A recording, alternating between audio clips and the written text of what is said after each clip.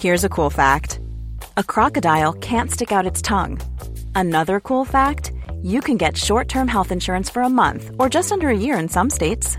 United Healthcare short-term insurance plans are designed for people who are between jobs, coming off their parents' plan, or turning a side hustle into a full-time gig.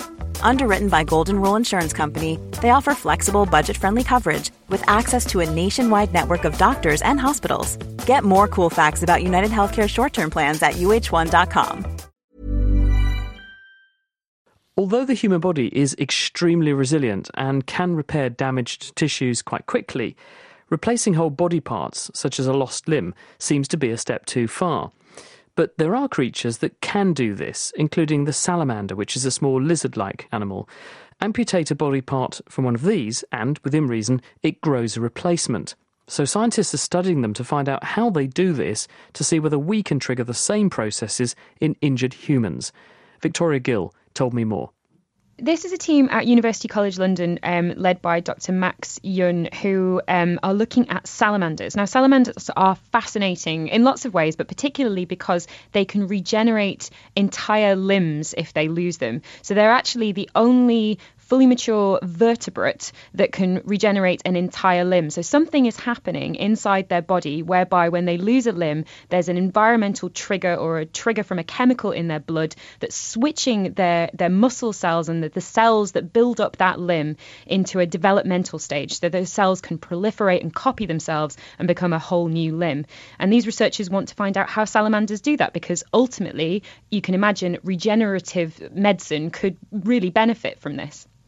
Are they a good model for us then? If we can understand how they do it, do we think that will lead to us being able to do it? Because there's a big difference, obviously, between a salamander and us. Obviously. I mean, there are a lot of barriers between us and a salamander, but actually they're a very good model to work on. And partly because they're so unique and have this ability to be able to regenerate their limbs. So there's just a fundamental interest in this unique ability that could have such a medical relevance. But also their body pattern is very similar to ours, their pattern of their limbs. So actually they're the closest thing to us that we can look at this particular ability in. So if we're interested in regenerative medicine, in potentially using small molecules that would be able to trigger this biological pathway, the salamander is really the only vertebrate that we could look at. So we work out how it does it and then see if we can recapitulate this in a person who's, say, become an amputee or something. Ultimately, yes, but this is very early stages. This is a researcher who's a geneticist who's interested in regenerative medicine and just became fascinated with the fact that the salamanders could do this. So now she and her colleagues are taking cells from salamanders, putting them in dishes and basically figuring out the molecular recipe that sort of gets switched on when these cells go from being just muscle cells to being proliferating cells. So they almost go back into a sort of quasi-stem cell state. And that's what's happening inside the salamander when it loses a limb. Its cells go through this change where instead of being a dormant muscle cell that's kind of decided what it is and will exist the rest of its days as a muscle cell, it switches into a different state and it can proliferate and copy itself and create an entirely new limb. And have they found out what those triggers are yet, or the genetic switches that make this happen?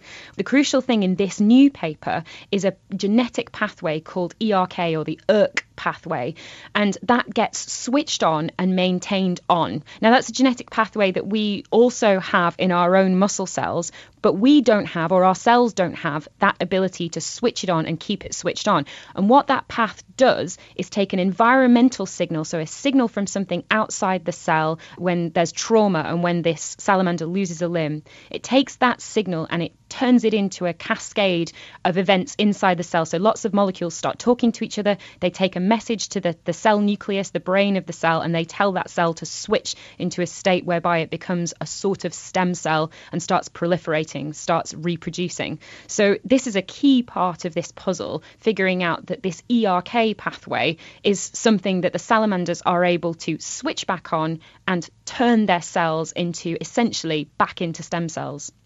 I guess we'd have to be careful, though, wouldn't we? Because a lot of these growth pathways and these genes that do these sorts of growing signals are also linked to cancer. Exactly. When you're talking about anything to do with cell proliferation, fundamentally, that's what cancer is. And that's one of the things that's been such a clinical barrier to getting stem cell therapies into a clinical setting. Because if you can't control that cell copying itself, fundamentally, that's cancer. So what these researchers are trying to do is to get to the real fundamental molecular level and figure out exactly what is going on and ultimately how it's completely controlled and maintained from this quasi-stem cell state where these cells start copying themselves, and exactly how they ultimately grow to be a fully formed new limb. Because at that stage, they then stop. The salamander's got a new limb. It takes about 2 months. It's an amazing process. But once that new limb is formed, that process is complete. So there's some kind of control mechanism going on there. And that's the next stage in this research, to figure out how that is stopped so that it doesn't become an out of control and therefore cancerous growth. Science reporter Victoria Gill.